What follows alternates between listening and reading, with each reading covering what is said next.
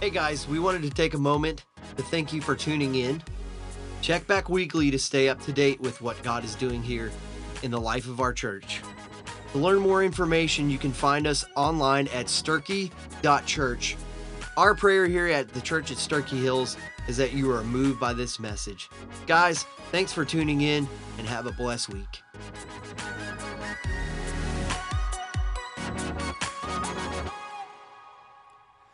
Well, amen. I would invite you to open up your Bibles or your device to John chapter 1. And we're going to begin this new journey, which we kind of began last week, but I'll own it. I didn't even get to the outline. I got the introduction. So we have 5 points today, and somebody asked me, you're actually going to get 5 points? Yes, I am. I make no promises, but I say yes, I am.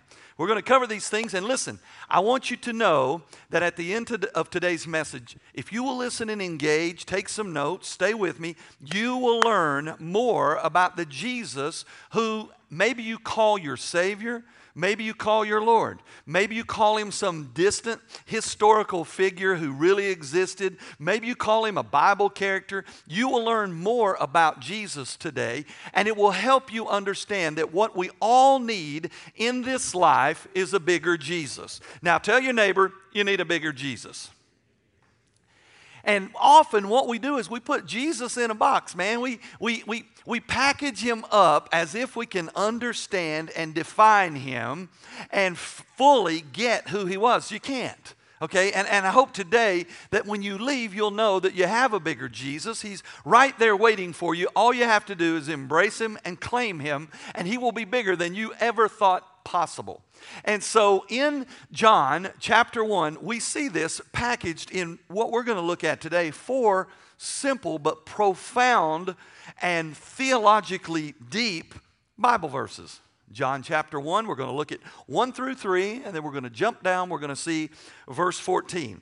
So if you've got your device or you've got your Bible open, let's read a few verses. Beginning in John chapter 1, verse 1, in the beginning was the Word, and the Word was with God, and the Word was fully God. And the Word was with God in the beginning, and all things were created by him. And apart from him, not one thing was created that has been created. Now look down at verse 14. Now the Word became flesh and took up residence among us. And we saw his glory, the glory of the one and only, full of grace and truth, who came from the Father. Now on the surface you say, well, I just don't see a whole lot of Jesus in that. Well, you do, but you don't. You may not see it just yet, but let's unpack it, and you'll see that he's talking about the person of Jesus, God in the flesh.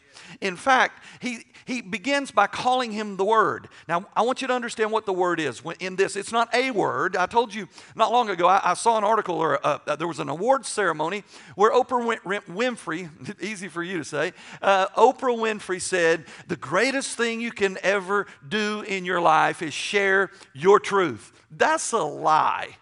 That's a lie straight out of the kingdom of darkness. Apart from God's truth, you don't have a truth. All right? So the greatest thing you will ever share is not your truth, but the truth. And the truth is the truth because it is the Word. It's not a truth. It's not a word. It is the truth. It is the Word. Now, the word in Greek is logos. And the Greek word logos simply means a divine word. It represents the manifestation and the intention of the heart of God. All right? And you say, well, why you got to throw some Greek on us? I want to remind you, I am not a Greek scholar. Don't pretend to be. Okay? I'm just simply not that smart. All right? But I want you to know how you can figure it out. You can get on your phone. You can get on your computer. You can go to Gateway Bible. Okay? And once you get there, you can look up any verse in the New Testament, because the New Testament is Greek, Old Testament's Hebrew. You go any verse in the New Testament, and you get to choose what translation you want. You go to the Mounce Interlinear Reverse New Testament. And what you'll find there is every verse in the New Testament will be written as you look it up, and right below it, it'll be in the Greek. You probably can't read it, but if you find a word like logos, like word, you click word, it comes over and opens up this little window. It says logos, and it defines it. Often it'll have a little speaker there. You can hit it, tell you how to say it. It'll show you everywhere in the Bible where it's used, all right? I want you to know that you can do your own homework. You can dive into this word of truth and learn it for yourself. And so he says it is the logos of God. It is God in word form. Now let me tell you something about the Word of God. The Word of God and the person of God can never separate. They can never be separate. They're always together. Why? Because God is perfect and holy and right and just, and His Word is holy and perfect and right and just. It's why in Revelation there's a strict warning not to add to or take away anything from this book. Because when you start adding things to this book, you've contaminated the perfection, the sovereignty, the holiness of His Word. You've taken the Word and you've added a word to it, and it dilutes and changes its intention and its purpose. So God and His Word are eternally linked. And so everything happens, I want you to hear this and see this. Everything that God has ever elected or chosen to do in His sovereignty, He's done it with the Word. Okay? Now watch this, because this is beautiful. Let's go back to the beginning. Okay? Genesis 1. It says, in the beginning, God created the heavens and the earth, right? We read that. We accept that. We own that. Now, we know He made it. We know He made it perfect, but how did He do it? Okay, listen. Verse 3. This is what it looks like, the whole thing. God said, let there be light, and there was light, and the light was good. All right? The whole thing. This is how He does things. He speaks it, it happens, and it's perfect. Okay? Now, let's keep you, maybe you're not convinced. Verse 6, God said, let there be an expanse, and it was so. Verse 9, God said, let the water under the sky be gathered. It was so. It was good. Verse 11, God said, let the land produce vegetation. It was so. It was good. Verse 14, God said, let there be lights. It was so. It was good. Verse 20, God said, let the waters swarm. It was good. Verse 22, God blessed them and said, be fruitful and multiply. Verse 24, God said, let the land produce living creatures. It was so. It was good. Verse 26, then God said, let us make humankind in our own image. Verse 28, God blessed them and said, be fruitful and multiply. Verse 29, then God said, I now give you every seed-bearing plant. And it was so. And 31, which is the beauty of it all, He says, God saw that all He made, all He spoke, all He worded into existence, it was very good. You see that? From the very beginning of existence, God does what He does through the Word, okay? It doesn't change. The absolute introduction of King Jesus, He is introduced as the Word. Why? Because the Word represents the intentions and the desires of the heart of God. Ultimately, when Jesus, in verse 14, puts on skin and hangs out with us, it is a full bodily demonstration of the intentions and the heart of the Word, which is God's mind. So, that's what the Word means here. And so understanding the Word will help us embrace what we need, and that is a bigger Jesus. Tell your neighbor, you need a bigger Jesus. Okay? And the bigger Jesus is already there. He's just waiting for you to understand how big He is and embrace Him for the greatness of who He is. Now, if you majored in journalism, or if you are a writer, you would learn about this thing called the 5 W's. Who's heard of the 5 W's in writing? Okay. Who, what, when, where, and why. And whether you're writing a police report, whether you're writing an article for the newspaper, whether you're writing a biography about someone, you need to answer those questions. Who, what, when, where, and why. Okay, the 5 W's. Well, John didn't go to journalism school, okay? And yet he gets it right in these first few verses of his gospel according to John. And that's what we're going to see today. So on the back of your worship guide, they're listed for you, and we're going to cover them. And I want you to see who it is, this bigger Jesus that John is trying to get us to know. The first one is, when was Jesus? Now, if somebody asks you that on the street or in school or in your family or whatever, when was Jesus? Immediately we would go back and we'd say, well, you got the baby Jesus, he's laying in the manger. We've all seen the nativity. You got Mary bound down there, you got a couple little shepherd boys over there, some sheep, and maybe the wise men might be in the picture, even though we know they didn't come till later. And you got Joseph. He's right there about 2,000 years ago, right? That's where we go, okay? And for somebody that's maybe a little, astute, they're going to say, oh, no. Jesus showed up in the womb of his mother Mary at the virgin conception. Scholar that he is. Okay, and then, but if you really want to know the truth, that's not when Jesus was. Jesus was way, way, way before that. Tell your neighbor, Jesus goes way back. Now here's what he says in John 1a. We're going to break this thing down. He says, in the beginning was the Word. Now, We've talked about the Word. We've talked about the full manifestation of the Word being Jesus. Let me just go ahead and let the cat out of the bag. We'll see it in 14. When it talks about the Word, it's talking about Jesus. You see, when you read this book, this is Jesus on paper. When you read this book from beginning to end, it points to the person of Jesus Christ. And if you don't see him in a book, one of the 66, read the book again. It all points to Jesus. Okay, and we're going to see that's the bigness of Jesus. And so when it says now that in the beginning was the Word, it really says in the beginning was Jesus. That same expression, in the beginning, is the same expression used in Genesis 1:1. In the beginning. Now, let me explain something. In the beginning means when the beginning began. That's what it's talking about. Jesus was already there when the beginning began. When you find God introducing time into our world, because we're creatures that live by time, Jesus was beyond time.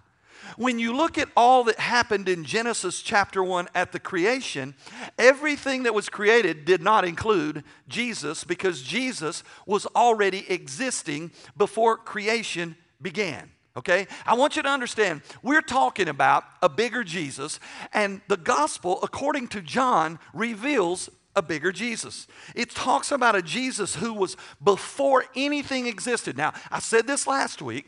Many of you weren't here probably, so I'm going to say it again. How do you know what God is? How do you know who God is? How do you know what God is not? How do you know what is not to be included in Godness? Here it is. Anything uncreated is God. Everything created is not God. Say it again. Anything uncreated before creation ever happened, that's where God was. That's who God is. Everything else, the things we see, the things created, are not and were never intended to be God. Well, Joel, you're building a case off of a part of a single verse. And as pastor, you warn us not to take things out of context. How do you know you're not taking this out of context? That's a really good question. I hope you thought that. Okay? Because always question your preacher. It's okay. John chapter 8, later in this gospel, Jesus said, I tell you the solemn truth, before Abraham came into existence, I am. Jesus said he was God from the beginning. He says, you remember how God introduced himself to Moses? He said, I am. You are who? I am that I am. What I am everything that you ever thought. I am. That's all he said. Okay? And later that travels on into Abraham. And now Jesus says, you place your faith in Abraham, your father. But I'm telling you, before Abraham ever existed, I am. I am right there before he ever got here. Okay? That's what he's saying. Isaiah chapter 9. Isaiah's writing a prophecy about the coming of God in the flesh, about Jesus, the Messiah, the Savior of the world coming. And he says in verse 6 of chapter 9, he says, "For a child will be born to us, a son will be given to us." He says, "And the government will rest upon his shoulders, and his name will be called Wonderful Counselor, Mighty God, and Eternal Father, Prince of Peace." He says the one that's going to come, he has eternity in his DNA. He has eternity in his name. It is who he is. So when you talk about when was Jesus, we're talking about Jesus was forever. Tell your neighbor, Jesus was forever. You're not convinced. Colossians 1:17 says this, "He, Jesus, is before all things, and in him all things hold together." Revelation 1:8, to this same John, while on the island of Patmos, he gets this from Jesus. Jesus comes from heaven, visits with him on the Isle of Patmos, and he says, "I am the Alpha and the Omega, says the Lord, the one who is, the one who was, and the one who is still to come, the all-powerful." Jesus shows up and he says, "I am everything that ever existed before creation began." And when everything we know in existence that has been created has been changed or eliminated, I still will be I am. That's a bigger Jesus. You see, when we get that, when we stop claiming Christianity as a religion and a stamp on our driver's license or whatever, where yeah, I'm a Christian, and we embrace Christ, the one who Christianity is built around, and he becomes this bigger than life existence in our world, then it changes everything about our faith. It makes us willing to share something so good. It makes us willing to obey someone so great. A.W. Tozer, a great theologian and author, he says this about thinking big. He says, "The mind looks backward in time until the dim past vanishes. Then it turns and looks into the future until thought and imagination collapse from exhaustion. And there, God is comfortably found at both locations, unstirred and unaffected by either." Isn't that cool? I just like that. That when your little fickle mind begins to think of past, it'll go back to your elementary school days. Anybody remember anything before kindergarten? Now, I'm not talking about young people. I'm talking about old people. Old people, okay? Old people, 30-year-old and older. Okay, that's old people. I'll throw myself right at, yeah.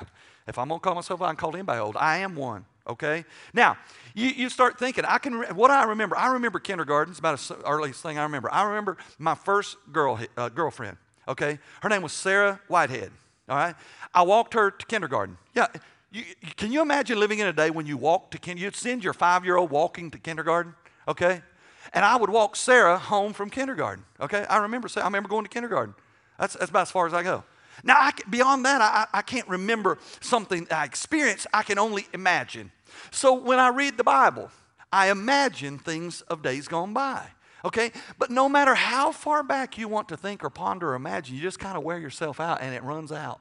Okay, it just kind of fizzles out, and then you start guessing. Okay, and then turn around and think about the future. What's the future? Well, this and this, and no matter how far out you go, you kind of run out of imagination. It just kind of dies out into oblivion. And A.W. Tozer says it well. At both ends of that, you'll find God comfortably seated, unmoved and unstirred by our puny little minds and how we embrace eternity. That's a bigger Jesus. And that's what John wants us to get.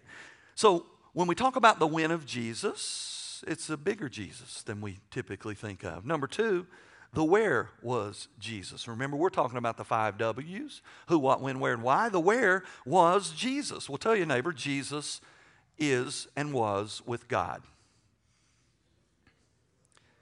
It says in John 1:1b, the second little phrase, it says, "And the Word, Jesus, was with God." All right? Now, I'm going to throw a little Greek at you, not because I'm trying to impress you, because I want you to know the depth of what he's trying to say. That word with, that the word that Jesus was with God is a Greek word pros, and it means to exist closely and to share a space. That just is cool, that he's hanging out with God. They're just together in eternity past. And he was right there with God, coexistent, uncreated. Now, this is where it gets difficult, because we want to understand the origin of God, right? And maybe you don't own that. Let me just go ahead and tell you what the Bible says. The Bible says that God has placed eternity in your heart. You know what that means? It means you can't run from it. You have to think about, is there life after this life? Is there an eternity? Is there really a heaven and a hell? Is there, are we just worm dirt when we die and it's game over? Is there something bigger out there? It's because God has placed that in you. He's placed eternity, the thought of that, in you, okay? And so he says, while you're thinking of that, it's okay not to have all the answers, all right? It's okay not to have all the answers. So often what an atheist does, an atheist says, and by the way, if there's a bee getting ready to attack me, somebody tell me. I'll take him out into oblivion. He'll find out his future, all right? Now, what he does is he says, it's okay not to have all the answers. And so what atheists do, they say, well, God said he existed. He was self-existent. He doesn't tell us how he existed. I can't believe in a God like that, okay? And then we as believers sometimes, we struggle with not knowing God's origin, okay? And let me tell you something. First of all, God never introduces himself and tells us his origin. He says, in the beginning, God. Enough said. That's all you're getting, okay? God doesn't owe you. God doesn't owe me an explanation and a definition of his origin, how he became self-existent, how he was eternally self-existent. He doesn't owe you an explanation. Why?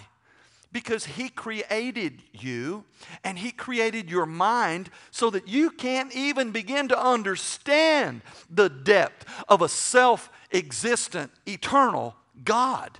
You can't understand it, so he ain't telling you. Okay? So what the atheists do is say, I can't understand that, so I'm not buying into it. I will not give my life to a God that does not introduce himself and tell us how he even came into being. So you know what they do? They embrace something else.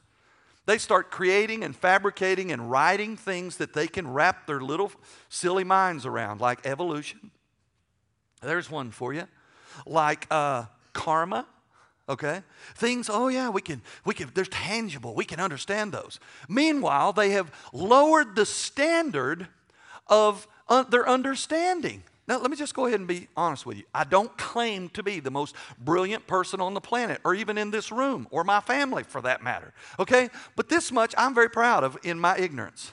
When God said, in the beginning, God, and then he doesn't tell us where he came from, but he demonstrates the greatness of his godness by speaking everything into existence. Here I am in my simplicity, and I jump in and say, man, I like me a God like that. I like a God who understands I can't understand him. I like a God who says, even though you can't understand me, you can see what it is I do when I demonstrate the greatness of who I am. And I just like that. I don't want a God I can fully understand. Because when I think I fully understand God, I've brought him way down to our level, or I've brought myself way up to a level that I am not. So it's okay not to know where God came from.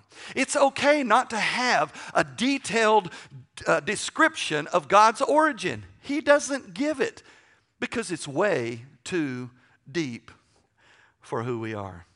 So the where of Jesus points to a really big Jesus. All right? He's right there with God. The next one is the who was Jesus, right? So Jesus is God. That's who he is. We talked about it last week. Just tell your neighbor, Jesus is God. That's it. Somebody said, that's it. Say it, the whole thing. Jesus is God. That's it. That's it. Okay? Just go ahead and jump in with both feet because that's who he is. And if you fight back against that, he will not be your Savior. Because a Jesus who is not God is a Jesus who cannot save you. You see that? You can't do that. You can't separate him, make him a great prophet, a great teacher, a great man who was a historical figure, and him be Savior. And I'll explain as we go a little further. In John 1:1c, okay, it says, now the Word was fully God. It says Jesus was fully God. No separation of identity, no separation of existence, no separation of being. Jesus is intricately woven into the Godhead.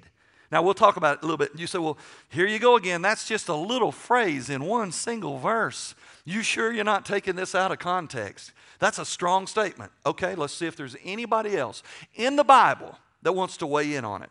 Colossians chapter 2, verse 9, it says, for in him, Jesus, all the fullness of the deity, all the fullness of God lives in bodily form. Okay, I didn't stretch that. Still not convinced. Titus chapter 2, verse 13, as we wait for the happy fulfillment of our hope in the glorious appearing of our great God, who is Savior, Jesus Christ. 2 Peter 1:1, from Simon Peter, a slave and apostle of Jesus Christ, to those who through the righteousness of our God and Savior Jesus Christ have been granted a faith just as precious as ours. Jesus himself claimed this. Listen to this one. John 10, verse 33. The Jewish leaders replied, we are not going to stone you, speaking to Jesus, for a good deed, but for blasphemy, because you, a man, are claiming to be God.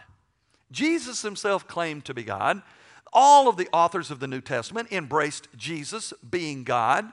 Jesus is God. It's simply who he is. Now, let's talk about the Trinity. Who's heard the word Trinity used? Anybody Trinity? Okay. Let me just go ahead and tell you it's not in the Bible, okay, the word. They don't have a Greek word for Trinity. It's just not there. However, the principle, the idea of it is fully there from the beginning of this book to the very end. I said it before. In Genesis, we find, seldom do you find all three of them revealed at the same time. But they do occasionally show up all together. In Genesis 1, it says, in the beginning, God. That's the Father. And it says, then he says, let there be light. He doesn't create the sun and the moon and the stars for light until a couple days later. This is Jesus coming into the picture to shine light. Why? Jesus said, I'm the light of the world. And then it says that the world was formless, void and formless, and water was upon the earth, okay? And it says, then the Ruach Elohim, the Spirit of God, began to hover or brood over it, to change it. The power of God through the Holy Spirit. You find all three of them right there at creation. Okay, and then you go, there's other places, very few. Then you get up into the New Testament, and you find the Gospels. And Jesus shows up as a man, God shows up as a man whose name is Jesus. And he goes to the river to be baptized. And the Bible says when he was baptized, when he came up out of the water, this is Jesus, part of the triune Godhead, the part of the Trinity. He comes up out of the water, and a voice comes from heaven, who is God the Father, the first part of the Godhead, who says, this is my Son in whom I'm well pleased. And then the Bible says the Holy Spirit comes down, hangs out on him. Okay? So you got all three of them again. So what is the Trinity? By definition, and we talked about this last week, about how this was nailed down 1800 years ago. Okay, the early church embraced this fully. The Trinity states, because I want you to know this, the Trinity states that within the one being, that is God, there exist eternally three co-equal and co-eternal persons, okay? I want you to hear it, I want you to get it, let's sink in. They are God the Father, God the Son, and God the Holy Spirit. Each is a distinct person, yet each is identified as God, okay? When we talk about the Trinity, that's what we're talking about.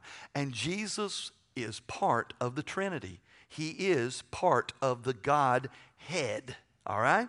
So when we talk about the who of Jesus, it points to a bigger Jesus. Number 4 is the what of Jesus. What was Jesus? Okay? Well, he was a man that we know, but Jesus is more than just a man. Although fully man, fully God, listen what Jesus really came for. In John, or what Jesus really is, Jesus really is the creator of everything. Tell your neighbor, Jesus made you. This is what I think is funny. Even people who reject Jesus, they're rejecting the one who made them, the one who holds them together, and the one who offers them life. And yet they reject him. Listen what it says in John 1. Now we're going to go to verse 3. It says, all things were created by him. And apart from him, not one thing was created that has been created. Everything made was made by that which was unmade. Everything existent has been formed by that which was pre-existent. Okay? Jesus made everything.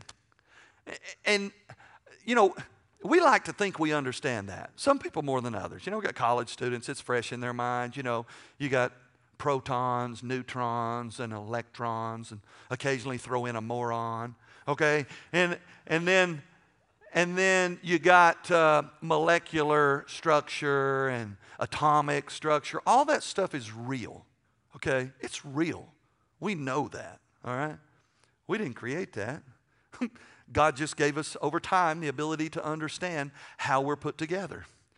But when you go back to the root source, you can fabricate some idea of how that all came into being, but the bottom line truth, God has told us He created it.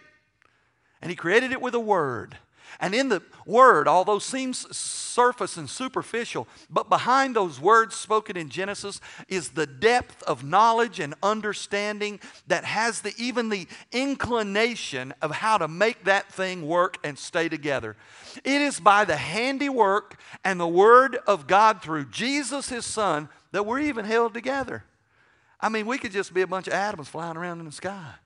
But He put us together so that we're knit together with a purpose. And we're going to see that in just a few minutes. You say, well, I just don't know if Jesus created everything. Okay, that's fine. Colossians 1. Let's see what Colossians weighs in and says.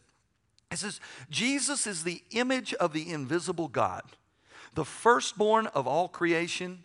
Now let me qualify. He hasn't been created. That's not what that means. It means He's the firstborn. It means the one born unto life, died and resurrected. He's the first one. He paints the picture and paves the way for us into eternity. Verse 16, for by Him all things, by Jesus all things were created, both in heaven and on earth, the things visible, the things invisible, whether thrones or dominions or rulers or authorities, all things have been created through Him and for Him. He is before all things, and in Him all things hold together. Now I'm going to encourage somebody's heart right now. The last part of that, in Him all things hold together. Listen, you may be here and your life seems like it's absolutely coming apart.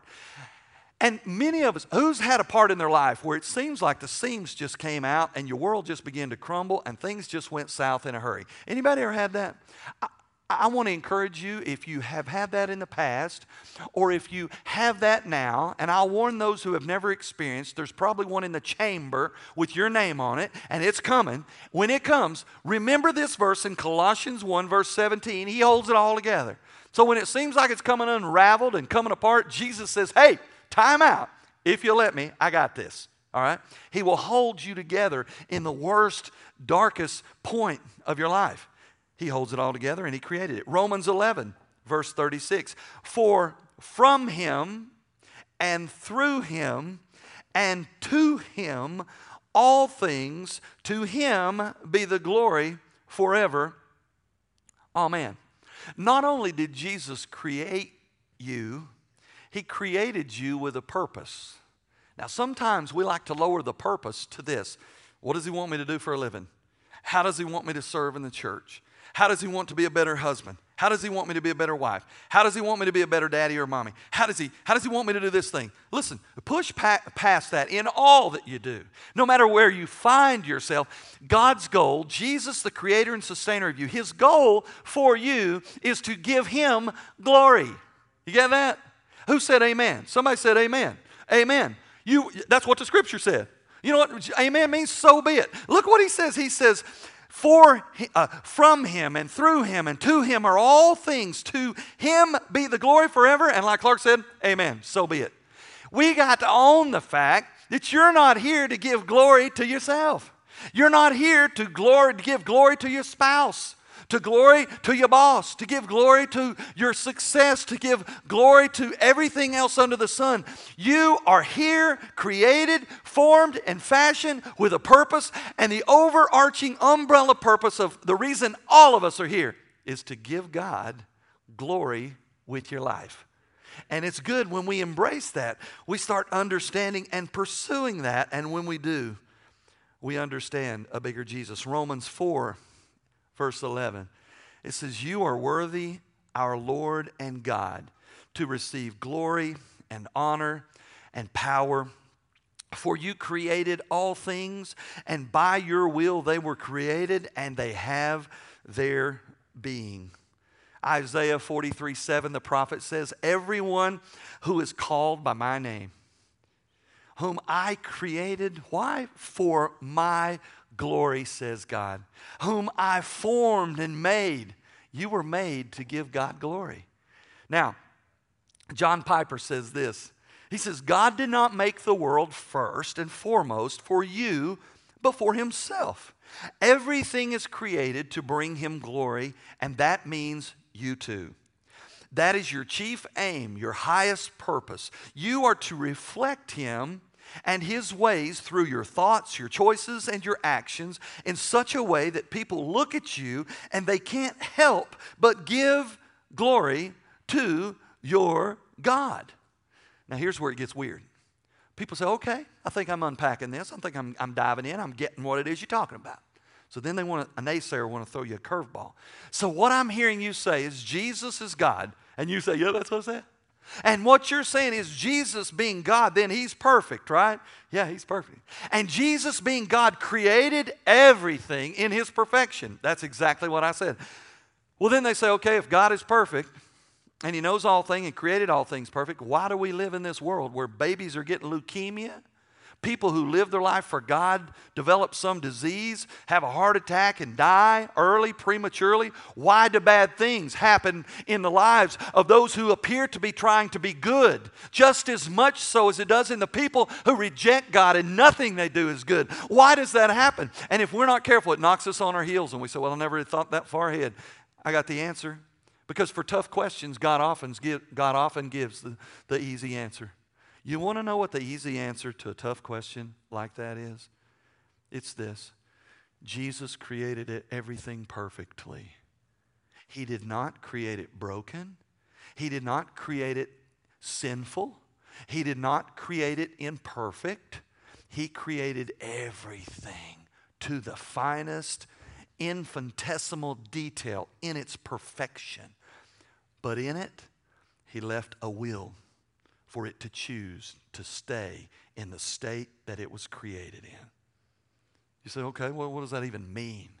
Okay, Jude chapter 1, referring to angels, because people say, well, then, if he knew, why did he create the devil? He did not create the devil.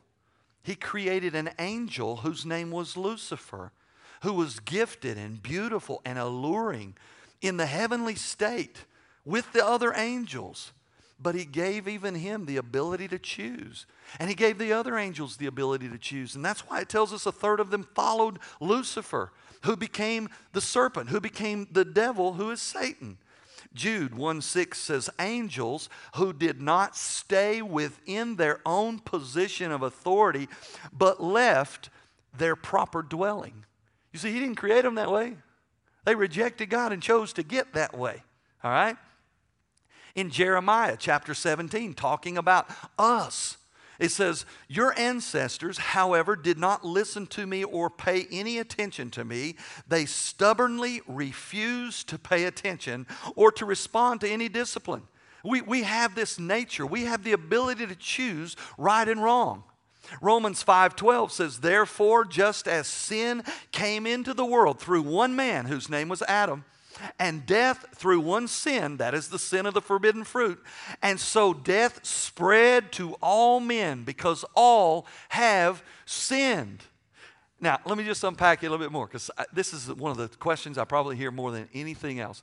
Just trying to understand this. And I don't pretend to have it all understanding on it, but I'll help you understand a little bit of it. Okay? And that is this. If God knew man was going to sin, why did he create them with the ability to choose, knowing that they would sin and ultimately die? And ultimately, then, it would cost God, his own son, who is God, Jesus, coming to this earth, paying sin's debt on a cross. Why? If he knew all that was going to happen, why would he let that happen? There's an easy answer to a tough question. What is God all about? His glory. God's all about his glory. So I present you with a question. Where would God get more glory from? Creating mankind without the ability to choose. Creating the angelic existence without the ability to choose. And then asking them to love him. What if he created robotic angels and robotic humanity without the ability to choose? So they have no choice. They just love him.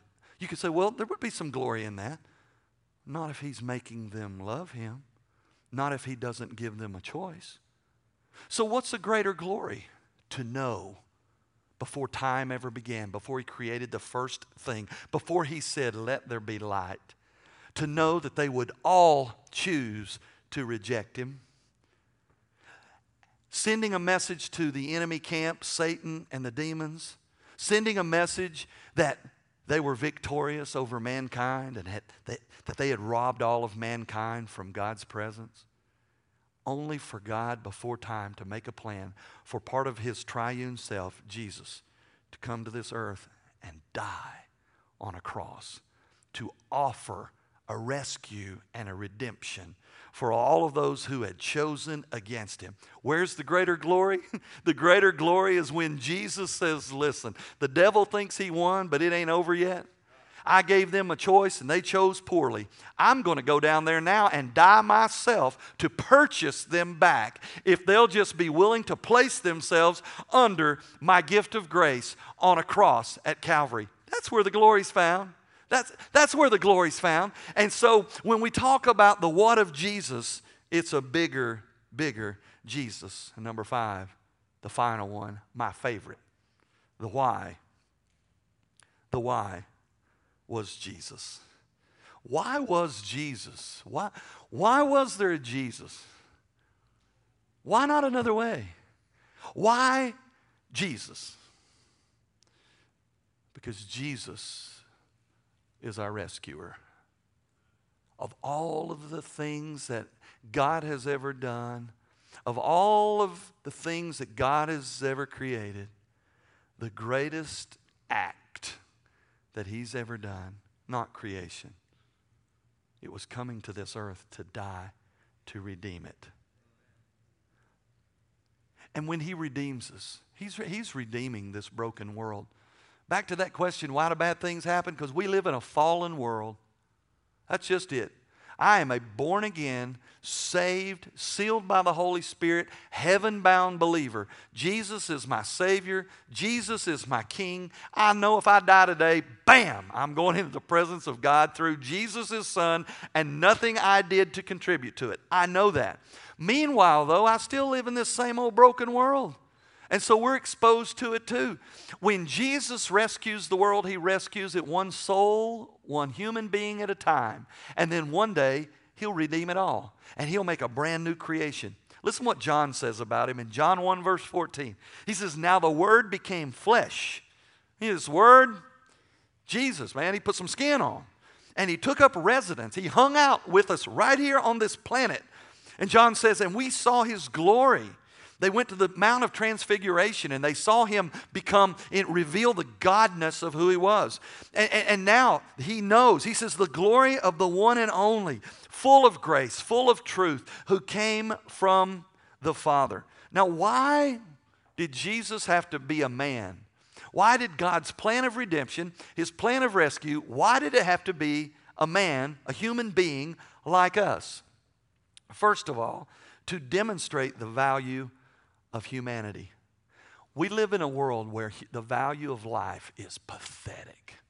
We abort millions and millions of babies for the sake of convenience People strap a bomb on themselves and walk into a crowded place and blow themselves up because there's no value for humanity.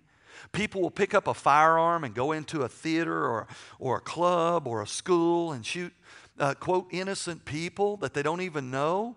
Why? People will buy video games by the billions of dollars, and they'll just shoot and shoot and shoot, desensitizing them to the value of life. I want to remind you of something.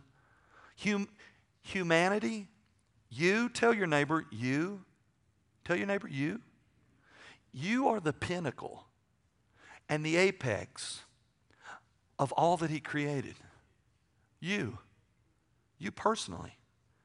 The capstone, the absolute point and peak of all He created. It wasn't the flower botanical kingdom. It wasn't the little tiny insect world. It wasn't the beautiful animal kingdom.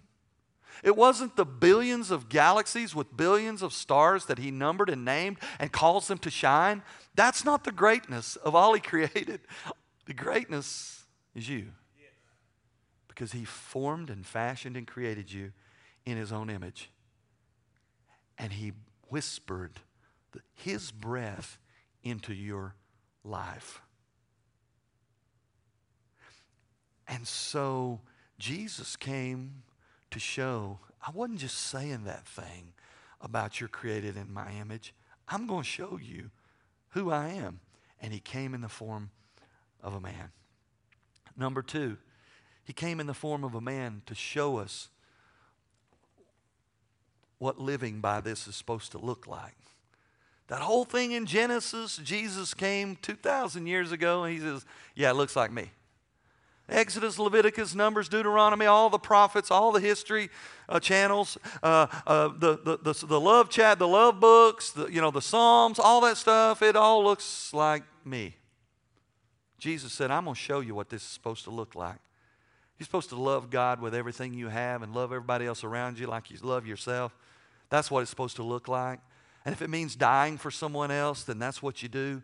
Jesus came to this earth to demonstrate to us how to live, how to love, how to die, and He paved the way for us to live again.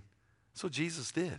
So that's why He came as a human being. Thirdly, a body. He had to have a body that had blood flowing through His veins so that He could shed on a cross for our life.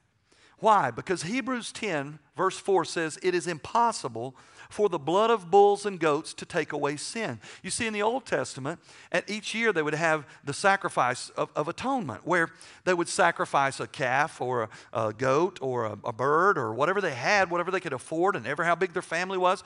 They would sacrifice these animals, and it wouldn't eradicate, it wouldn't forgive the sin, it would just cover it up. It would cover it up until ultimately Jesus would come, and He wouldn't cover it up. He would wash it away and make it completely go away. Verse 5 then in Hebrews 10 says, so when Jesus came into the world, He said, sacrifice and offering you did not desire. He's talking to the Father. But a body you prepared for me. Jesus is speaking of Himself. Verse 7, so then I said, here I am. I have come. It is written of me in the scroll of the book to do your will. He came to pay your debt. He came as a person to pay the sin debt of another person, you and me. Number 4, He came to pay your debt. He had to feel your pain so He could feel your debt. Although Jesus is God, when He walked on this earth, incarnated as a human being, He set aside much of His God makeup. Hebrews 4 says, for we do not have a high priest incapable of sympathizing with our weaknesses, but one who has been tempted in every way just as we are, and yet without sin. Therefore, let us confidently approach the throne. When He was here, He didn't have any supernatural advantages for the sacrifice. He didn't have a celestial rescue party, although He could have. He didn't have a supernatural anesthetic to take away the pain. He took it all in fully human form.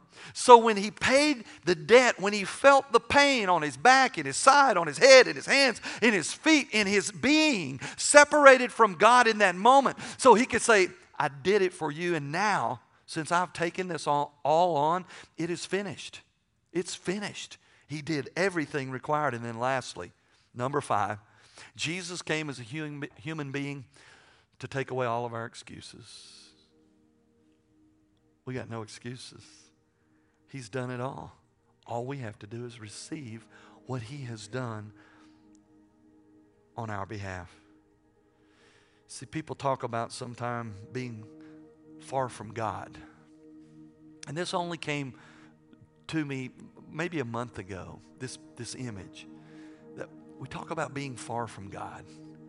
Because in our rebellion, in our sin, man, the more we sin, the further we get from God.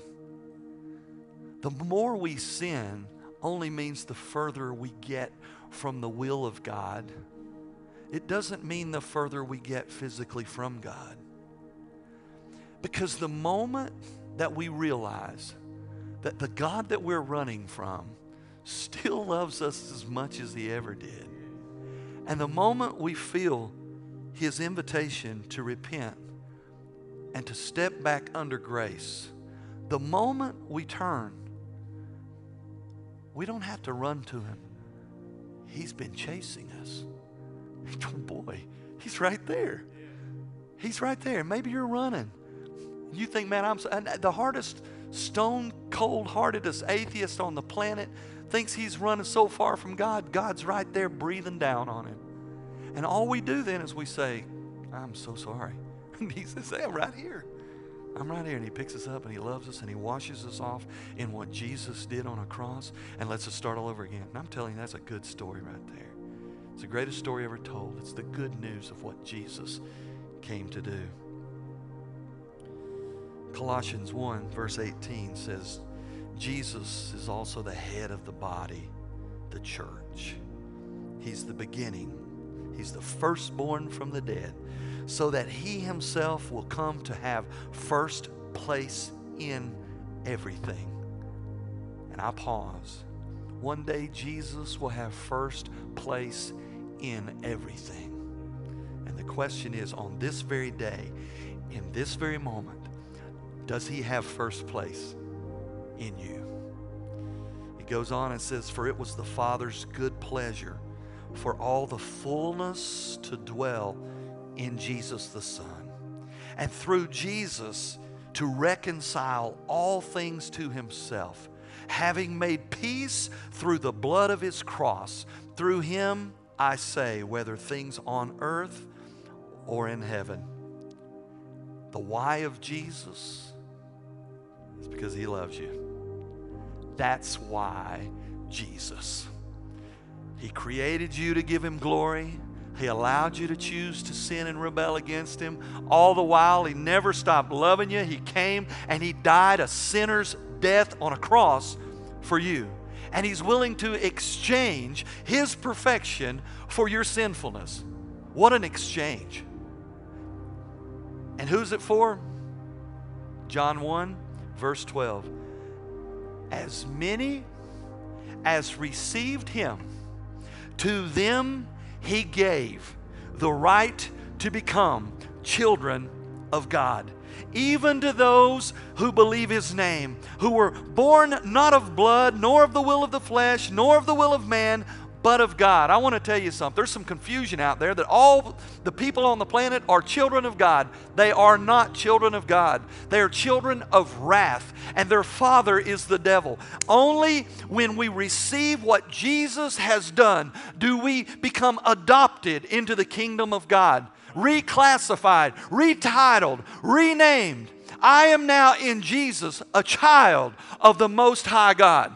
And that's how we're supposed to live our life. And if you're here today and you claim Christianity, you should live like Christianity is real to you. You should live with a bigger Jesus leading and being the Lord of your life. And listen, if you're here today and you've never received Jesus, this could be, as the Bible says, your day of salvation. That moment in time, by the grace of God, for me, was when I was a 10-year-old boy. By the grace of God, maybe for you, it's today, where you stop running and hiding in religion and this and that, and you simply, oh, wow. And He's right there, and He'll embrace you. If you'll bow your heads and close your eyes. The response time today is simply this. Maybe you're a Christian, but your Jesus is way too small. And maybe this is the day that you claim a bigger Jesus in your life, where He's much bigger than you. Yeah. Maybe this is the day where you find yourself in this place where you realize, maybe for the first time, I'm not truly a child of God. I've never given myself to Jesus for salvation. And I've never made Him the Lord of my life. And there's something unsettling deep inside of me. There's something that's unique where I feel like God is inviting me into His presence. And maybe in this moment you would feel yourself saying, I want to do that today. And you just don't know how. I want to tell you. You simply say, God, I don't know why I feel what I feel. I don't know why I feel like you love me in spite of me. I don't know why I feel like you are inviting me to turn and walk into your presence. But I'm willing to repent of my sin. I just changed my mind about life. I realize you made me for your glory. And you've done everything to forgive me and give me a new life and make me a new creature. I'm turning to you in forgiveness and in repentance. I want Jesus to come into my life. I want to be your forever child. Forgive my sin. Save me now. In Jesus' name, I thank you for hearing my prayer.